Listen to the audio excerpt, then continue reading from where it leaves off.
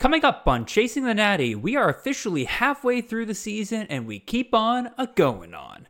As always, we'll be taking a deep dive into this week's waiver wire options at the skill positions and figure out which players you should be targeting and which ones are nothing but fool's gold for your college fantasy teams. All of this and more coming right after this.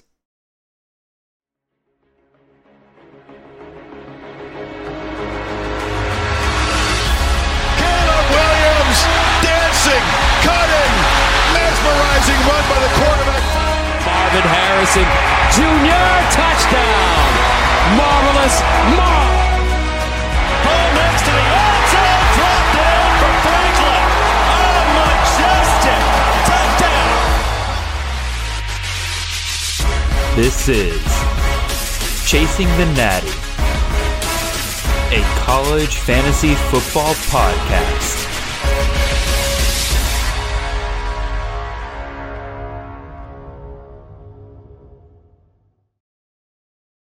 All right, welcome in, everybody. This is Jared Palmgren, host of the Chasing the Natty podcast. I hope you guys are having a wonderful ride to your work on this Monday morning.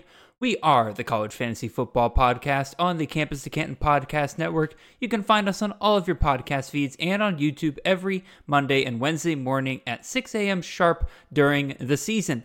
If you want to support the great work we are doing here, head on over to campustocanton.com and subscribe there with one of our fantabulous tiers. You'll find everything you need for your CFF, Devy, C2C, and betting needs, including rankings, articles, tools, stats, and even more than that. You can also find me and the show on Twitter. I am at CFF_Jared, and the show is at Chasing the Natty. Good Lord, y'all, another crazy week of college football has come and gone. We knew this weekend was going to be a good one. We had plenty of ranked matchups coming in. Probably the crown jewel of them all, Oregon versus Washington, pretty much lived up to every expectation we had about that game. Incredible back and forth there. Again, we can get into that in a second. But again, there's just plenty of other games I was able to watch this weekend. Obviously, I watched my dogs at noon. Shall I say struggle against Vandy? It was a very weird, fluky game throughout the whole thing. But I guess we can say they struggled for chunks of that game for sure. And again, I had my eye on a couple other ones. I was watching Florida State versus Syracuse. That I texted Xavier like right beforehand. I'm like, I've been nailing some of these upsets recently, and because I called Florida over Tennessee a couple weeks ago, I called Oklahoma over Texas last week. So I'm like, all right, I'm gonna go wild with this one. I'm gonna go Syracuse pulls a surprise on Florida State. And guys, let me tell you, I really probably shouldn't even mention that on this podcast. It was that far off. Syracuse got absolutely drubbed yesterday. So yeah, egg on my face for that one. That's on me for going wild. Obviously the afternoon slate I think ended up being my favorite, and I'll get to in a second why that was. Partially it was because I had three good games on at the same time. Again, I had Oregon Washington on the main screen, but also had Texas A&M Tennessee going on one screen, and then South Carolina versus Florida was going on another screen.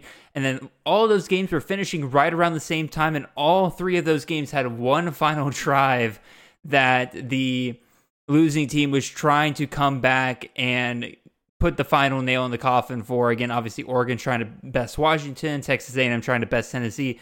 Florida actually succeeded and got past that abysmal, and I mean abysmal secondary that the Gamecocks have there. They got the touchdown right there at the end by Ricky Pearsall. So I guess congratulations, Gators. But again, that slate was incredible. And then unfortunately, as the night went on, I started to feel sick. So I kind of missed out on a good chunk of the night slate, and certainly all of the midnight slate. I had to catch up on that this morning as I was doing research for my show and everything. But it's not like being there actually watching the real thing. But, got to take care of your body. Anyway, here we are, another week. You guys know what is up for this show. We're going to be talking about some of the guys available on the waiver wire. And in fact, we're going to be a man down already because I had somebody on this list that I literally just got the notification for saying that he will be undergoing some testing for this week, which means he is injured, and therefore I don't think you should be picking him up. So we'll get to that guy in a second. But as always, I'm going to list 5 guys that are on the waiver wire this week that a lot of people will be buzzing about this week. But we are going to have to ask you guys to not pick them up this week because they are traps. And I think we should go ahead and get right to that. Let me go ahead and throw up the page here. There we are. We got 5 guys I considered traps for this week. Again, as for those of you who may not have been watching this before, who are just joining us this point in the season and everything, these are 5 guys that, like I said, are available on the waiver wire, who had pretty big weeks this past week. You're probably sitting there thinking like, oh, maybe I should go after this guy because he had a big week. Maybe that'll continue. I'm here to make the argument that they're probably not going to do that on a week-by-week basis here. We'll start at the top here with the quarterback, Mr. Ashton Daniels, quarterback out of Stanford this past week. Threw 45 times for 396 yards and 4 touchdowns against Colorado. This is a Friday night game, super late, but man, oh man, what a comeback Stanford had against Colorado. Again, it really just kind of goes home to nail how porous this Colorado defense was. Pretty much exactly what a lot of us were expecting going into the season. It really kind of took a couple games there for them to get really worn down, and pretty much anybody can score on this Buffs defense right now. And it's part of the reason why I am saying don't go after Ashton Daniels, the quarterback there at Stanford. And I'll also go ahead and throw the wide receiver here, Alec Iomanor, who had an absolutely phenomenal game here, especially in the second half. This dude had 18 targets for 13 receptions and 3 touchdowns, almost 300 yards, all in the second half. This dude had nothing going into the half. He comes back out. He's put on Travis Hunter, and they really took advantage of the fact that Travis Hunter was playing so many snaps for Colorado because he was playing every snap, offense and defense. He was so tired by the end of the night that Iomanor was able to take advantage of that. Now, I really don't think Stanford's going to be able to do this. I mean, look at what Stanford's done over the last couple of weeks. This just isn't an offense ready to go yet. They had some good performances to start the season, but then they went and they lost to guys like Sacramento State. They couldn't put up a touchdown against Oregon. You saw what Washington was able to do to Oregon last week. I mean, for the most part, this is absolutely a team that, if you want pieces of this, like Ashton Daniels and Alec Iomanor, in a dynasty league, I don't blame you whatsoever. But in terms of redraft right now, too risky to go after a team that's still trying to figure out what this offense is looking like moving forward. Another guy that I'm going to ward you guys off for this week is Mr. Donovan Lester, the running back out of UNLV. If you've been paying attention to UNLV pretty much this entire year, you know for a fact that that is a revolving door at running back, not even because of injury, just because it feels like they just have a new favorite of the week every single week. And this past week, it was absolutely Donovan Lester. Again, 10 carries, 99 yards, 3 touchdowns. That's pretty much my golden boy poster of guys who had really good weeks, but I wouldn't touch a guy who to get 3 touchdowns on 10 touches. Again, I don't think that is sustainable whatsoever. And again, like I said, given the revolving door at UNLV at running back, not going to touch it whatsoever. Another guy here, another running back, Mr. John Lee Eldridge, the running back out of Air Force. This is a dude that I really wanted to be a big thing going into the season, but, things just didn't quite work out there. They found Emmanuel Mitchell, who's performing super well for them. But Eldridge had himself a really nice game here. 3 attempts for 65 yards and a touchdown on the ground, and he got an additional reception for 17 yards and a touchdown. Again, anybody who's getting 2 touchdowns on 4 touches, it's fool's gold. Don't worry about it. And the last one here is Mr. Kelly A. I'm not going to try to pronounce that last name out of respect for the good sir Kelly A. He's a wide receiver out of UTEP here. And he's had some decent volume, but his catch percentage is awful. I believe I looked it up on PFF, and I think he's at sub 50%, close to 40% catch rate so far this year. Granted, he's a deep threat guy, but at the same time, he's just not catching the targets that are coming his way.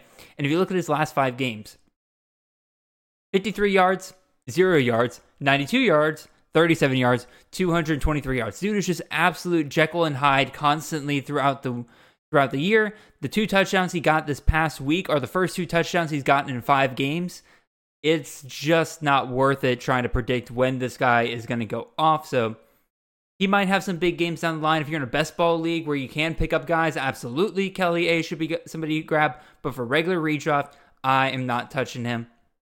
Those are my waiver wire trap guys for the week. There's probably some more I could probably mention here, but for the most part, those will be the main 5 that I'm going to highlight here because I think they would be the ones that most people might get a little fooled by. Let's go talk about the guys we actually should be picking up off the waiver wire this week. Let's go and start with our quarterbacks after I take a sip of water. All right, there we go. Let's start with Mr. Garrett Green, the quarterback out of West Virginia. Rostered on 12% of rosters this past week, threw for almost 400 yards and 2 touchdowns through the air, and also gained 47 yards and 2 touchdowns on the ground with 12 attempts here. Green got injured a couple of weeks ago, had to miss a game there for the Mountaineers, but ever since he has come back, the coaching staff seems way, way more comfortable with kind of letting him loose a little bit in these games. Against TCU, only threw 21 times. Again, his first start back, probably not asking him to throw a ton. But on the ground, again, 12 attempts for 80 yards and 2 touchdowns in the game against TCU. But then this past week against Houston, in an absolute shootout, 38 attempts for almost 400 yards and 2 touchdowns through the air, and then almost 50 yards and 2 touchdowns on the ground. I think that is something we can start to expect a little bit more out of West Virginia moving forward. This offense is better than I was kind of giving it credit for going into the season, and I really like how this schedule breaks down for West Virginia over the next couple of weeks here. I can absolutely see a few more shootouts like the one they had against Houston. Do I think they'll win all these games? Probably not. But let's look at this. Oklahoma State is their next opponent. They're 86 against the pass, is 72nd versus the run. So below average in both those categories. That should open some things up for Green. Then you got UCF, who is 29th versus the pass. But I've mentioned this before, that I think UCF's passing defense is a little bit fraudulent just because of how bad they are versus the run. Again, they're 130th. That's bottom 4 in the country versus the run. So you might be thinking like, oh, that's just going to be the CJ Donaldson show. Well, again, we've seen over the last 2 weeks that they're more than willing to let Garrett Green run. They have a ton of design quarterback runs for him throughout the games. Once they get down near the goal line, Green is free to run down there as well. I think that against UCF, Green's probably going to hit well above 50 rushing yards and probably get a touchdown in that game as well, just on the ground. And then we'll see what he does in the passing game. And then the week after that, they got BYU, who's 83rd versus the pass and 90th versus the run. So just overall, the worst defense that they'll be facing out of this 3-game stretch. Sets up really nicely for Green over the next couple of weeks. I think he's absolutely worth a pickup for your leagues if you have some of your top quarterbacks have some tough matchups coming up and stuff like that. Let's move on to the next quarterback here. Let's go talk about somebody that I personally left for dead earlier in this season because I thought he was donezo. Let's talk about Cooper Legas, the quarterback out of Utah State, rostered on 7% of rosters this year. It really seems like that ever since he was given the second chance to be the starting quarterback for Utah State, an absolute fire has been lit under Cooper Legas. Let's look at what he's done over the last couple of weeks since he came back to being the starter for Utah State. For those who don't know, Legas started the season for the Aggies, did not perform super well. Eventually, they just had to bench him for, I forget if he's a true freshman or a redshirt freshman, but Hilstead came in and looked great.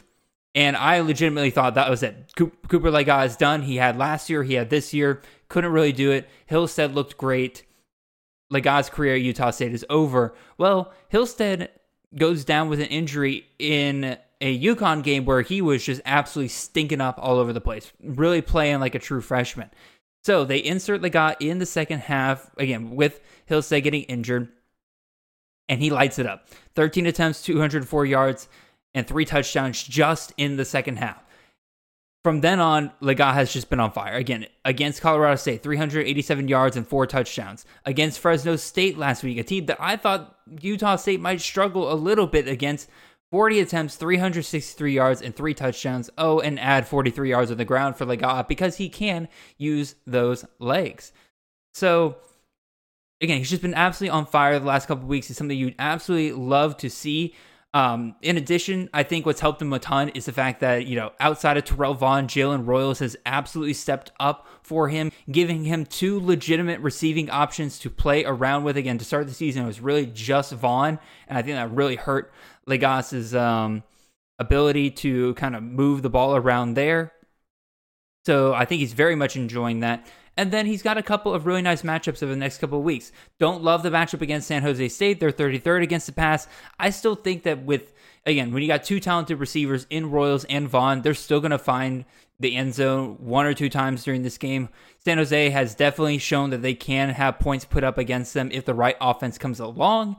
But for the most part, I wouldn't love starting Lega in that game if you had to. But the next 2 weeks, San Diego State, who is 110th in the country versus the pass, and then Nevada, who's 127th in the country versus the pass. That's bottom 10 in the country easily right there. Those are two really nice matchups. Again, that falls right there before the playoffs. If you have a couple of tough matchups for your quarterbacks and you really need to throw in a guy there that should be able to get you some pointage here, I think that's a perfect starting place for Lega. Anywhere from 23 to 30 fantasy points is perfectly reasonable in both of those matchups, I think. So that's what you're looking for. Lega is a guy to absolutely consider. Let's move on to the next one here. Let's go talk about Mr. Josh Hoover, the quarterback out of TCU, rostered on 2% of rosters, threw 58 times this past week for 439 yards and 4 touchdowns, rushed for one time for 26 yards. You might be saying to me, Jared, he threw 58 times and almost 450 yards and 4 touchdowns. He must have been playing from behind. Nope. TCU is absolutely kicking ass this game. There was absolutely no reason for TCU to be throwing the ball this much in this game, but they did anyway. And Hoover looked really good. Dare I say he looked better than Chandler Morris has for a good chunk of this game. That's honestly corroborated by some of the offensive players who are on the record saying this past weekend that they expected the downfield passing to be a lot better moving forward with Hoover under center. Again, I'm a little hesitant recommending this because, again, I don't know what the plan is regarding, if Morris gets healthy, does he come back and overtake the job? Quite frankly, if Hoover's playing like this, I really doubt that there's going to be any chance that they're able to... I doubt there's any chance that they're going to be able to insert Morris back in there. As Nate Marquis said in our Slack this past week, it's quite possible that TCU has started the wrong quarterback for 2 years in a row, trying to be loyal to Chandler Morris there. And again, if Hoover is the guy, we know for a fact that Sonny Dykes quarterbacks are absolutely fantasy relevant pieces moving forward. And then look at the schedule over the next couple of weeks. This upcoming week, the most likely week that we're still going to get Hoover. Again, we'll see what happens with Morris over the next couple of weeks. Kansas State, 111th versus the pass. They have been absolutely sliced and diced the last couple of weeks there. I think Hoover should be in. If Hoover's going to get this kind of volume again, even if he doesn't get that kind of volume, if he gets 40 passing attempts again this weekend, he absolutely should be able to carve up that Wildcat defense right there with all the different weapons they have at receiver. He should at least be in for one really good week this week, so he's a perfect grab and start QB this week if you are really struggling at quarterback. And then you got Texas Tech, 62nd against the pass, so pretty average there. And then Texas, 39th versus the pass. I probably wouldn't start him against Texas. Just looking the last couple of years of TCU versus Texas, the quarterbacks have not performed particularly well in those games, so I just probably wouldn't start him overall. And again, Texas is the 39th defense versus the pass, so I think that you're definitely looking at a tougher matchup there. But for the next 2 weeks, I think Hoover's in for a really, really nice opportunity to be a good part of your fantasy roster. All right, we got one more quarterback this week. I'll be real. Quarterbacks were a little hard to find this week, but I think we're only going to give you guys 4 this week, but I think this last one you guys will like. Another guy that I kind of left for dead a little too early on in the season, Mr. Diego Pavia, the quarterback out of New Mexico State, rostered on 26% of rosters. Like I said, it left him for dead early on the season, just wasn't performing like I thought he would, and man, he's just been on a tear ever since, really. Again, not that he's been super amazing, but in a 4-point passing touchdown league, we're looking at finishes of 25 fantasy points, 24 fantasy points, 28 fantasy points, 36 fantasy points. He's been super, super consistent. I believe has recently broken into the top 25 quarterbacks on the season so far. With that consistency, he has hit 2 touchdowns exactly, every single game. And in the last 2 games, he's actually added a touchdown on the ground, leading to his better performances there. But look at these rushing numbers. Again, his passing attempt numbers aren't always the greatest. Again, against Hawaii, against New Mexico, 14 and 15 passing attempts, so just not pretty there. But recently, 30 passing attempts versus Florida International, 36 passing attempts against Sam Houston last week. So you're getting better volume in the passing game. He's hit 250 plus in both of those games. And he is getting unleashed on the ground recently. You can count on at least 10 runs a game from Pavia, and he does a ton with them. Against New Mexico, 96 yards. Against Hawaii, 97 yards. Against Florida International, 46 yards and a touchdown. Against Sam Houston, 115 yards and a touchdown. He is the ultimate just screw it quarterback. He is a guy that loves to play hero ball, and he's got some fantastic matchups over the next couple of weeks. He's got UTEP this upcoming week, the 25th against the pass, but they've been allowing 204 passing yards their past 3 games. If Pavia continues what he's been doing, that should be a good matchup right there. And they're 115th versus the rush, so you should expect another really big day out of Pavia on the ground there. Same exact thing with LA Tech. They're 19th versus the pass, even though they're allowing 215 yards per game over their last 3. But they are also 118th versus the rush. So you're talking about a bottom 15 defense versus the rush right there. Pavia should be absolutely able to take care of that as well. Then their next matchup, Middle Tennessee State, is the opposite. 34th versus the rush. That sucks. You're probably not going to get that safe floor there on the rushing department from Pavia, but they're 112th versus the pass. Pavia loves to chuck it deep to his receivers, so I think that he should be in for a fine day there as well. 3 nice matchups. Pavia should be able to continue what he's been doing in the last couple of weeks and be a super, super safe option for your fantasy rosters over the next couple of weeks. Couple of reminders. Just want to throw some guys out here real quick that are still under 30%. Either don't have great matchups or I've mentioned them before. Chandler Rogers, quarterback out of North Texas, 23% of rosters. He is going up against Tulane this week, so I don't love that matchup, but he should have some great ones after that point. Kyron Jones, quarterback out of Virginia Tech, rostered on 7% of rosters. And then Braden Fowler Nicolosi, rostered on 25% of rosters. All right, here we go. If you are still listening, I'll go ahead and give you my rankings on how I would be prioritizing these guys in a redraft league on the waiver wire. Number 1 would be Garrett Green. Number 2 would be Josh Hoover. After that, it would be Fowler Nicolosi. After that, it would be Pavia. Then you got Lega. Then you got Drones. This is specifically for this week. Like which ones would I prioritize for a this week matchup?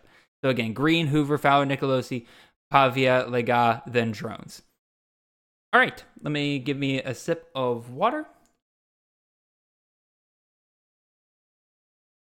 All right, perfect. And the graphics are already up on the screen here. I haven't been loving the running back options over the last couple of weeks, but we got a bunch of them here for you guys. And the first one here is a familiar name. I've talked about him on the show before, but it seems like 1, you guys didn't listen to me, and then 2, it's been a couple weeks. I understand there's a bit of a dip there for a moment, but gotta put this guy back out there because the last 2 weeks have been too insane, and he's too under roster right now. I have to bring him up again. That is Mr. Mekhi Hughes, the running back out of Tulane. This past week, 26 rushing attempts for 130 yards and a touchdown. Over the last couple of weeks, since I've recommended him, he had himself a real nice stinker against Nichols State. And a lot of people really got spooked there, being like, oh, okay, this was just a flash of the pan deal. Those couple of weeks there against Ole Miss and such. It's gonna go back to full committee. We saw that against Nicole, but then against UAB last week, 22 attempts for 123 yards and 2 touchdowns, and then this week, 26 attempts for 130 yards and a touchdown. He's that dude for Tulane, especially with Michael Pratt not being able to run as much due to his injury. They have to rely on Hughes to keep the rushing game going there, and he's got some incredible matchups over the next 2 weeks. North Texas, dead freaking last in the country against the rush. He should absolutely be in for an incredible game against the Mean Green there. Then they got Rice right afterwards, 77th against the rush, so an average team.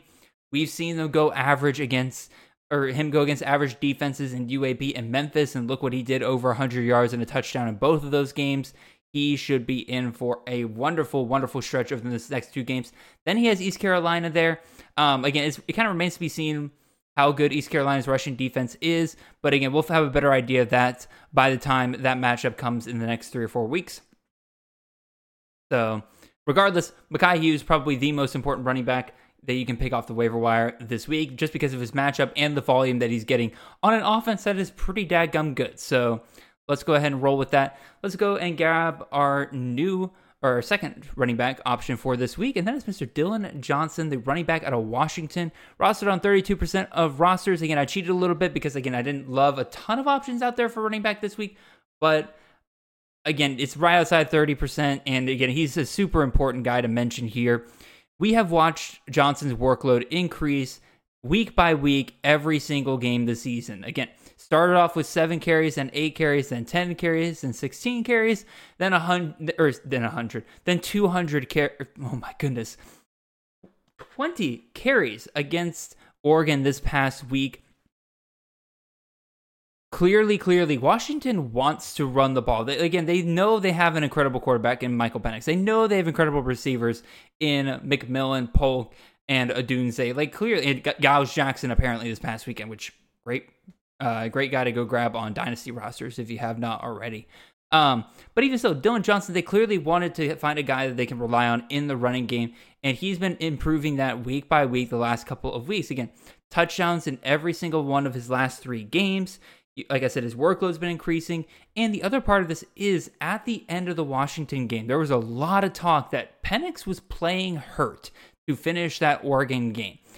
If that is the case, Washington is probably going to throttle back Penix just somewhat over these next 3 games, and you're probably going to see a lot more of Dillon Johnson moving forward if they do truly want to rest Penix, get him ready for a potential playoff run down the line, especially when they got USC in 3 weeks. Speaking of USC in 3 weeks, let's talk about the schedule here.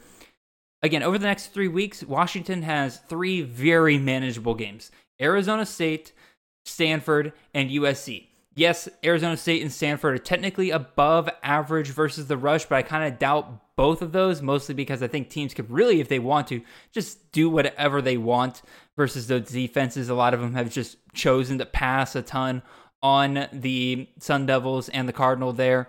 And then, of course, the most beautiful defense that any of your fantasy players can go up against, and that is the Trojan defense of USC. They're 80th versus the rush. Quite frankly, it's quite clear that any running back that goes up against them can pick the number they want to hit that week, and they will do it against that defense. They are absolutely atrocious at tackling running backs. Johnson set up really, really nice over the next couple of weeks. The circumstances potentially with Michael Penix might set up for him to have an even bigger stretch over the next couple of weeks. He is absolutely, him and Mekhi Hughes are in a tier of their own, in my opinion, in terms of the running backs that we're talking about this week. But let's move down a tier and let's go talk about some guys that are just a little bit more iffy in terms of what we can expect out of them over the next couple of weeks, but I do like, and that is first and foremost Mr. Kalen Black, the running back out of James Madison, rostered on 11% of leagues. This past week, only 11 rushing attempts for 45 yards and a touchdown, but he also got 3 receptions for 38 yards and 2 touchdowns. Had himself a really, really nice week. And you might be looking at that stat line being like, Jared, that's like red flags. That is like, sir, that is all, that has trap written all over it. Well, if you look at his volume the weeks before, he had 17 carries versus Utah State, as well as 5 receptions, so 22 touches in that game. And then he had 20 touches against South Alabama the week after. And then it's only this past week where he got knocked back down to 14 there. And I'm kind of surprised by that, considering that James Madison got out to such a huge lead there. I'm surprised they didn't run the ball more with Black. Maybe they're saving him for later. But even still, I like Black's role moving forward. He's clearly the most talented running back the team has to offer right now. James Madison, quite frankly, y'all, is a tier above pretty much every other Sunbelt team out there right now. They are absolutely rolling through that conference right now, and they have a beautiful, beautiful schedule lined up over the next couple of weeks here. First, they got Marshall this upcoming weekend, who is abysmal against the rush. They're 125th, so bottom 10 rushing defense in the country right there. That's a beautiful matchup for this week. Go grab Kalen Black and start him in your leagues if you need him to this week. Other than that, afterwards, they got Old Dominion, who's 49th versus the rush. But if you go and look at some of the conference running backs that have gone up against Old Dominion in their games so far, Rasheen Ali just this past week, 28 carries for 79 yards and 2 touchdowns. And then Frank Gore, 29 carries for 66 yards and no touchdowns there. I think that you're still going to see Black get plenty of carries. He should probably still be fine against that defense for the most part. And then the week after that, you got Georgia State, who's 23rd versus the rush. But Georgia, I chalk that up way more to Georgia State being really good on offense and just, quite frankly, game scripting out a ton of the running backs that they have faced. Even if they do that to James Madison, Kalen Black is a legit pass-catching running back there. He will not get game scripted out of this game. He will see the 5 to 6 targets that he's seen over the last couple of weeks there. I think he'll be absolutely fine in all 3 of these games. Love the stretch here for Kalen Black and the Dukes. I think he's absolutely worth picking up there. I'm going to skip through the next running back here. It's Mario Anderson, for those of you who are curious, but I just got word that he's going to be going under some tests, so I am going to hold off on recommending him over the next couple of weeks, but I'll throw the name out there. And the last running back I'll throw out here is Caden Fagan, the running back out of Illinois. And again, another guy who's gotten injured this week. Again, big asterisks on both him and Mario Williams. Everything to do with the fact that, again, they got injured. They're getting looked at right now. We do not know what we can expect from those results moving forward. But again, if Fagan's fine, if he comes back, he is absolutely worth looking at picking up.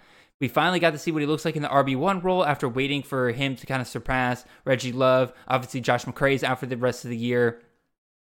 We finally got to see what Fagan could look like moving forward. And we like what we see, but obviously, as I'm recording this, we have no idea how severe his injury is going to be.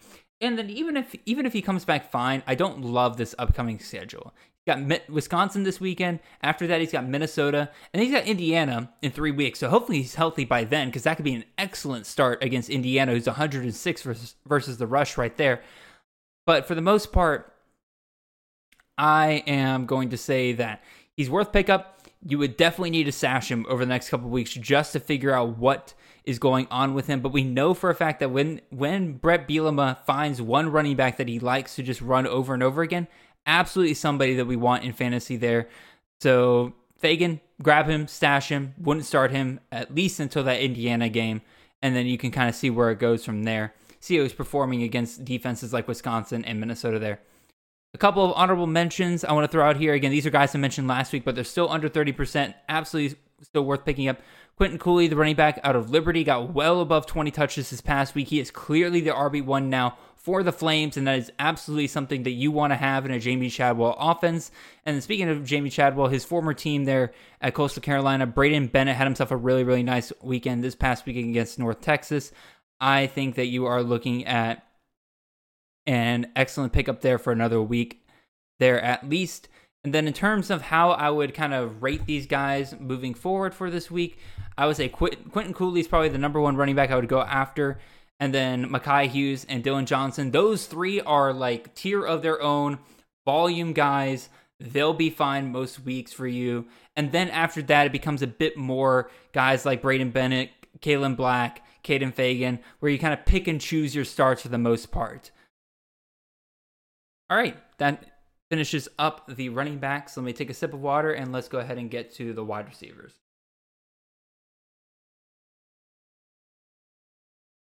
All right, we are making great time today, y'all.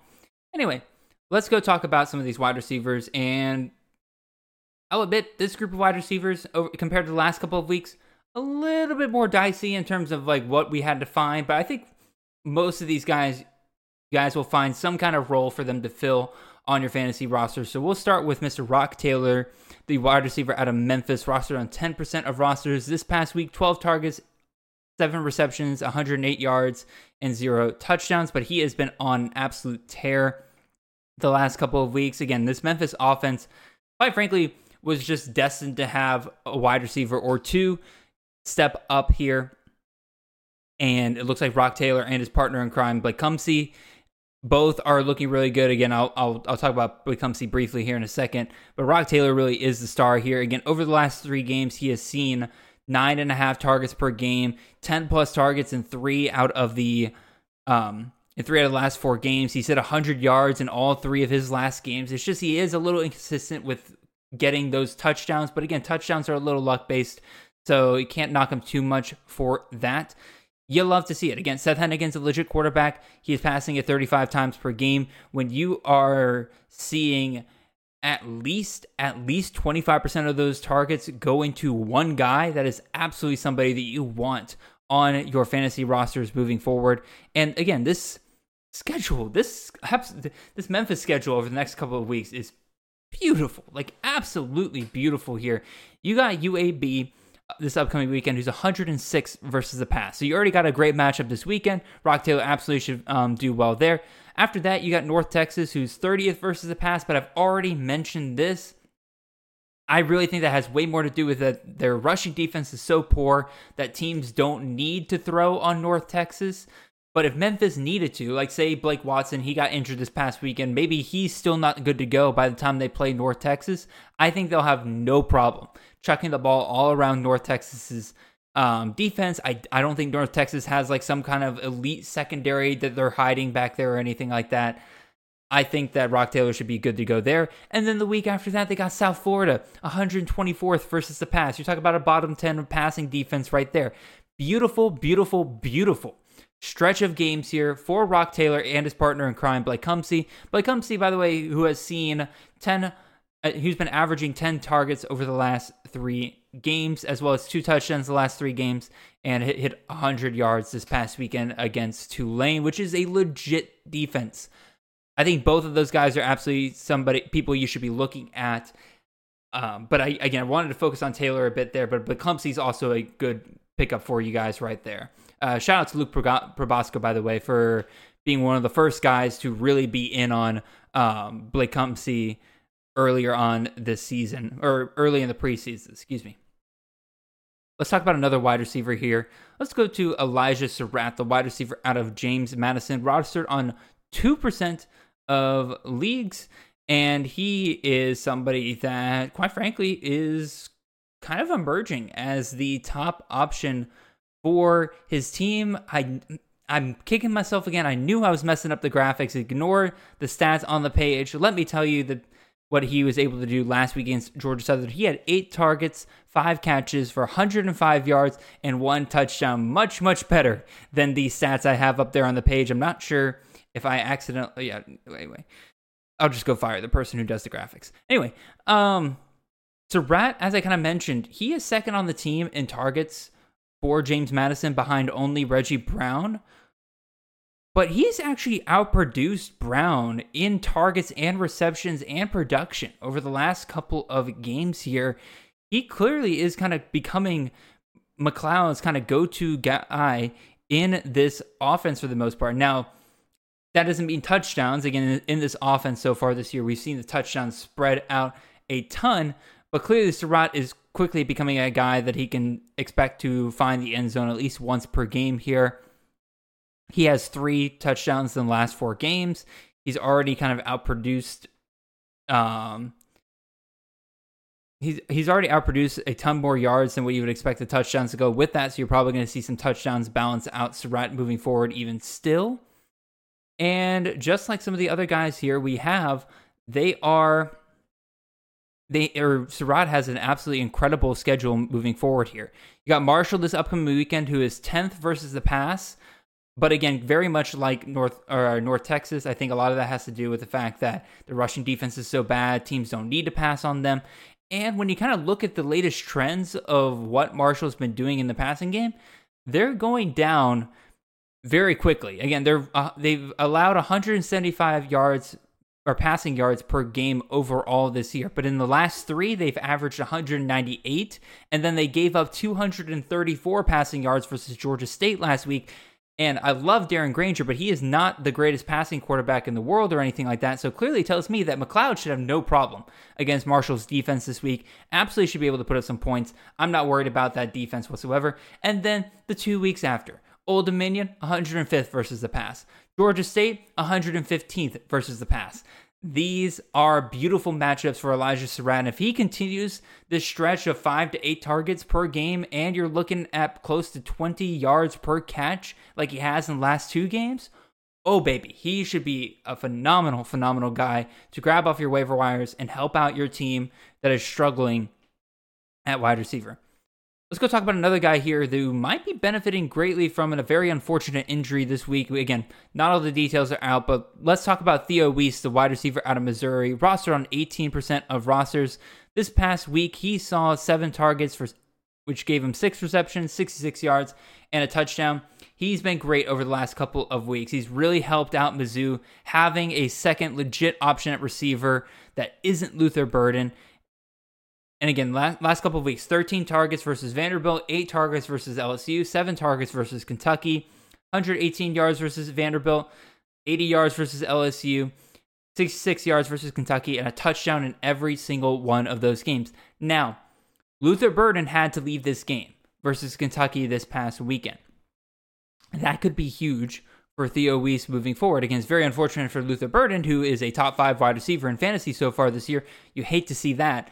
But Weiss might have, again, this might be all of the, it's like everything coming together for Weiss to have a huge weekend this weekend. Because he might have Luther Burden out. Again, we have no confirmation on what kind of injury he's dealing with, whether he'll be out or not. But Weiss now clearly the top guy for Brady Cook. And he gets South Carolina this weekend, who is a bottom 2 passing defense in the country. They let Graham freaking Mertz just absolutely throw bomb after bomb after bomb last week. They're just atrocious on all fronts when it comes to defending the pass. And Theo Weiss, for those of you who don't remember, was a former 5-star receiver. Again, has he quite lived up to that? Not quite, but at the same time, like, you still see the flashes of talent. And I think this is one of those games where Theo Weiss is probably going to be able to flash that talent going up against a very porous and unfortunate secondary right there. Great pickup for you this week if you're struggling at wide receiver. And it gets a little bit tougher after that. They get a bye, but then they get Georgia immediately outside of that bye. And yes, I know Georgia's defense hasn't been great this year, but it's at Georgia. Missouri's probably going to be ranked by that point if they do beat South Carolina this weekend. So that's a wrap. That's just how Georgia plays. If they play a ranked opponent at home, Mizzou, you're done for. And Theo Weiss probably does not have a great game that day. And then Tennessee, the week afterwards, is 17th versus the pass. I think Mizzou will probably do a bit better against them, but even still, not the kind of matchup that I'm really betting on. Now, this weekend against South Carolina, absolutely golden. I would love to have Weiss on several of my teams that are struggling at wide receiver this week, so we will see what happens there. Let's go talk about another wide receiver here, Mr. Dylan Goffney, the wide receiver at Colorado State, rostered on 6% of rosters. This past week, 9 targets, 7 receptions for 85 yards and a touchdown. Last couple of weeks, Goffney really has started to become a guy that is, I don't want to say it's obviously not Brady Fowler, Nicolosi's best friend. That still remains Dallin Holker and Torrey Horton. But a third legit receiving option on this team is a welcome sight for the Rams here. And again, this past week, he clearly had his best game in the green for the Rams. And this upcoming weekend, he gets himself a really nice matchup. This is very similar to Theo Weiss, where it's kind of coming together to have a really nice matchup for this weekend. Afterwards, probably wouldn't love having Goffney. We'll get to that here in a second. This upcoming weekend, he has UNLV, and they are 126 versus the pass. So again, bottom 10 passing defense right there. Beautiful matchup. Coming off of his best game, I bet Goffney sees probably another 10 targets this weekend and probably finds the end zone again, I would imagine. But then you got Air Force afterwards. They're 9th versus the pass. They slow things down. It's going to be a tough matchup right there. And then you got Wyoming, who's 32nd versus the pass. Given what we've seen out of Wyoming so far, that is absolutely legit. They've shut down some really good quarterbacks this year, some really good passing games. I wouldn't start him against that, but just for this one weekend, a beautiful matchup with Dylan Goffney versus UNLV. They may try to focus in on Torrey Horton. They may try to focus in on Dallin Holker, leaving Goffney to just absolutely run wild there. I think he should be in for a pretty good game there. Again, 1 week only kind of rental guy. And next, we can go to our final wide receiver here, and that is Jabre Barber, the wide receiver out of Troy, rostered on 2% of rosters this past week. 10 targets, 4 receptions, 138 yards, and no touchdowns. And this dude is just another one of these Jekyll and Hyde receivers for the most part, but he does have the volume. Again, he's seen 8+ targets in all 5 of his most recent games. The problem is that he's only seen 1 touchdown in that stretch, and also, like, woof, again, it's just real boomer bust with him. Against James Madison, he went for 89 yards. The very next week against Western Kentucky, 18 yards. Very next week against Georgia State, 121 yards. Very next week against Arkansas State, 22 yards. And then this past week against Army, 138 yards. Like, again, it's very super up and down. And it is very, very hard to predict which games he should go off against, because against Army, I would not have guessed that he could go off for 138 yards. Against Arkansas State, I thought he would go off for 200. He went for 22. It's a little difficult to predict when he'll go off and when not, but that doesn't stop me from looking ahead on the schedule and saying that Texas State this upcoming weekend is a pretty good matchup. Texas State is 76 versus the pass, and quite frankly, we've seen them give up a ton of passing yards when they need to, so we'll see if Troy does that. Then you also got South Alabama, who's 26 versus the pass. Probably wouldn't start him there. I think that'll be a pretty low-scoring affair there. But then in the third matchup coming up, you got UL Monroe. They're 121st versus the pass, so bottom 15 passing defense. He should have himself a nice game there. I'm not going to pretend like this guy's like a safe floor option, but like if you are a process-oriented person and like you don't want to put in a wide receiver into your starting lineup unless you can basically guarantee that they're going to get volume each and every week, Barber's probably your guy, but he's probably also my least favorite option out of all the guys we're talking about this week for sure. That's why I have him here at the very end. Couple of honorable mentions I want to throw out here. All 3 of these guys come from guys we talked about last week but are still very under-rostered. Noah Smith, wide receiver out of Sam Houston, had his third 10-plus target game in a row. He is legit, y'all. Sam Houston's going to keep throwing it to him. You got Silas Bolden. He's on a bye this week, but he's only 27% rostered as of this week. And he had himself another good game last week. Again, 8 targets, 5 receptions, 87 yards, and a touchdown. He is a very consistent guy moving forward, so if you want to grab him. And then Christian McCray, very similar to Noah Smith, third 10-plus target game in a row. Didn't find the end zone this past week against Eastern Michigan, but even still, if you still, like me, believe in Maction, McCray is absolutely somebody you should go out and target. In terms of how I would rank these wide receivers, Noah Smith would be my number 1 guy. Rock Taylor would be my number 1 guy. Those two are in a tier of their own right there. I love their matchups coming up. I love what they've been doing, their volume. Everything's good about them. Christian McCray and Elijah Surratt and Christian McCray and Elijah Surratt, I think, are the next tier right there. Again, like the volume, like the setup, a little bit hesitant on knowing exactly when to start them some weeks. And then you got guys like Theo Weiss, you got Silas Bolden and Dylan Goffney, where it's very clear when you're going to start them and when you're not. And then kind of finishing up there, Jabre Barber. Like I said, probably my least favorite guy to talk about this week, but given the volume that he's been getting, hopefully some things balance out, like him getting a few more touchdowns over the next couple of weeks, but we'll see. All right, let's go and talk about our tight ends. I actually got a full list of 3 tight ends for you guys this week. I know, absolutely crazy. And quite frankly, some of these guys I probably should have talked about weeks ago, but like I wasn't sure really what to believe with them. And the first one we'll talk about here after I take my sip of water is Holden Willis. So I'll let you guys sit on that for a second. All right, perfect. All right, and so Holden Willis, tight end, wide receiver hybrid this past week, 6 targets, 4 receptions, 103 yards, and a touchdown. This dude has been on an absolute tear recently, and quite frankly, if he continues this, he will be a top 3 or 4 tight end on the season here. He does not play tight end for Middle Tennessee. He is as Eric Froton would say, a tight end in name only. He basically starts as a wide receiver for Middle Tennessee, and his volume has been absolutely incredible. 6 targets this past week. Before that, 7 targets. Before that, 7 targets. Before that, 10 targets. 95 plus yards in 3 out of his last 4 games, hasn't hit below 70 yards, touchdown in 2 of the last 4 games, which is pretty much all you can ask for from anybody playing out of the tight end position. I'll say it. I was hesitant on him at first, but quite frankly, it's very clear that he will be involved every single week for the Blue Raiders, and that is probably the most valuable thing you can get out of a tight end moving forward. So I absolutely recommend you go and grab Holden Willis. Another tight end that I recommend you go and grab is Trey Knox, the tight end out of South Carolina. He has been another guy that's consistently involved every single week. Against UGA, 8 targets. Against Mississippi State, 5 targets. Against Tennessee, 8 targets. Against Florida, 8 targets. Like I said, super, super consistent. He's hit 50 to 53 yards over the last 3 games. Again, you pretty much know exactly what you're getting out of him. You're seeing 5 to 8 catches, and you're seeing about 50 yards, and you're probably seeing a touchdown come along with it.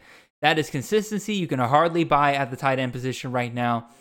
And you got some really nice matchups coming up against Mizzou. Knox should be able to do some productive work there. Texas A&M I'm a little bit more worried about, but then afterwards you get South Carolina going to Jacksonville State coming to South Carolina for a little cock-on-cock crime there. And you got, again, Power 5 versus G5 opponent. Knox should be able to absolutely out-talent a lot of the guys on that Gamecocks defense right there, so that should be a really nice matchup for him there. Again, just very consistent. In a year that's of super up-and-down tight ends, Knox has been pretty consistent for the most part, which probably means he's going for 0 points this weekend because that's just how this works sometimes. Anyway, let's go talk about our third tight end option here, and that is Mr. Arlis Boardingham, the tight end out of Florida, rostered on 12% of rosters. This is a redshirt freshman, not a true freshman, as 247 said in one of their tweets. And quite frankly, he's come out to be one of Graham Mertz's best friends recently when it comes to the passing game there. Again, Florida, it seems like their offense has really kind of found its footing for the most part in their passing game, and Boardingham has been a big part of that. 7 targets each over the last 2 games, 12 receptions over the last 2 games.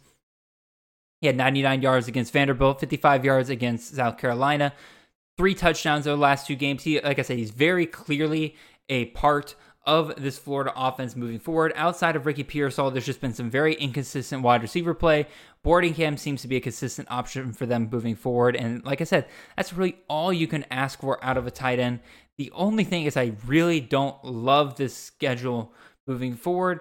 Georgia coming out of the bye week. Again, Boardingham's off this week, but next week you will see Boardingham go, or the very next week you'll see Boardingham go against Georgia.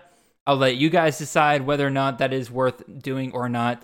And then you got Arkansas and LSU. Both of those should be games where Boardingham, if he's your best tight end option, you should feel pretty comfortable putting him up in those games right there. The problem is that if you grab him now, you're not going to be able to start him for another 3 weeks. So I'll let you guys decide on how valuable that is right there. All right, that's enough of the tight ends. One last thing we got to get to.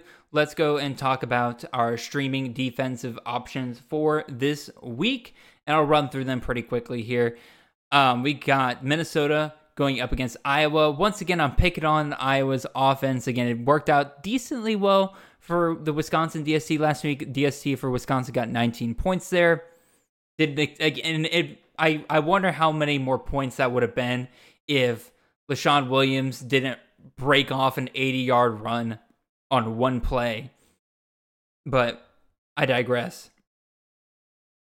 But speaking of Wisconsin, I'm going back to that well. I'm going to put them up against Illinois. Obviously, last week, starting Maryland against Illinois. If you did that DST, probably not the great. You're probably mad at me this week, considering they only got 12 points versus Illinois last week. But I still believe that Illinois' offense just isn't overall that great. And especially if Caden Fagan's now down as well, they're pretty much out of running backs. And Luke Altmaier has proven to not be the answer at quarterback for the Fighting Illini. This game has an over-under of 45.5. I think that Wisconsin's a pretty good option for this week. Speaking of going back to the well, I'm going back to the well for Rutgers. They got Indiana this week. Again, another low-scoring Big Ten game on the horizon there. Rutgers defense, once again, very legit. I feel very strongly that Rutgers defense should perform well there. Next one here is a big caveat. I will fully admit The SMU defense, they performed super well against East Carolina this past week. They get Temple this week. EJ Warner was a surprise scratch this past week. And Quincy Patterson came in, and it was very clear that Quincy Patterson is not EJ Warner. They do not have an offense nearly as productive without EJ Warner out there. So if Warner is out, SMU is absolutely a defense that you're probably looking at this week and being like, okay, if UTSA only let them score 14 points on them, SMU's defense is a pretty good bit better than UTSA's defense last year. I think that they can probably hold Temple to under 14 points and therefore have yourself a really nice day with defenses right there. And then the other part of this, or the last defense I'll talk about here, is Nebraska going up against Northwestern. Again, an over-under of 41.5 here. Nebraska, pretty good favorite here. This is kind of my Maryland versus Illinois pick. I'm picking on a bad offense right here at Northwestern. They've already used their 130-point game per year against a Power 5 opponent. Otherwise, they haven't broken 14 points against any Power 5 competition at all this year. So I'm counting on that. Nebraska, coached by Matt Rule, their defense is typically pretty sound unless they're playing against Colorado or Michigan. Other than that, I think they're going to be able to hold Northwestern to a bit of points there. But again, definitely my least confident play out of all the streaming defenses this week. All right. That pretty much puts us right at about an hour. Really appreciate all of you guys listening. Again, we are halfway through the season. So again, a lot of us are just kind of we're just kind of in the groove now. You know, you're definitely looking at your teams, probably had a surprise loss or two here. Some of you are probably sitting there thinking like, all right, I'm right on the outside of my playoffs. I need to get a winning streak here in the next couple of weeks. Really hope some of the guys I talked about here will be able to help you this week. As for now, I need to make a quick announcement here. First and foremost, if you want to have your sit and start questions answered for this week, make sure you go and check out the @ChasingTheNatty Twitter account, where you will already see a tweet up and running for us to collect your sit and start questions to answer on the pod this week. And speaking of that pod, I will actually not be participating this week. I have some family business to take care of this week, so I will be out Tuesday night when we normally record. So Justin will still be there, but he will also be joined by Justice, one of our CFF experts at campuscanton.com, IDP guru, and host of the G5 Hive podcast, which you should absolutely go check out if you have not already. Those two will be teaming up to take on the sit-start questions for the next 2 weeks, so absolutely tune in for that. Otherwise, again, if you can't tell, I'm a little tired, and it has been a long day, been a long weekend. I look forward to getting some rest over the next couple of days. Get ready for week 8 when my dogs are off and I can sit back and relax and not have to worry about them for a weekend. It'll be great. But still got my fantasy teams to worry about. Still got all of you guys to worry about. But until then, really appreciate you guys, and I will see you guys here next week after this weekend. Appreciate you guys listening and hope you have a wonderful and blessed weekend. See you.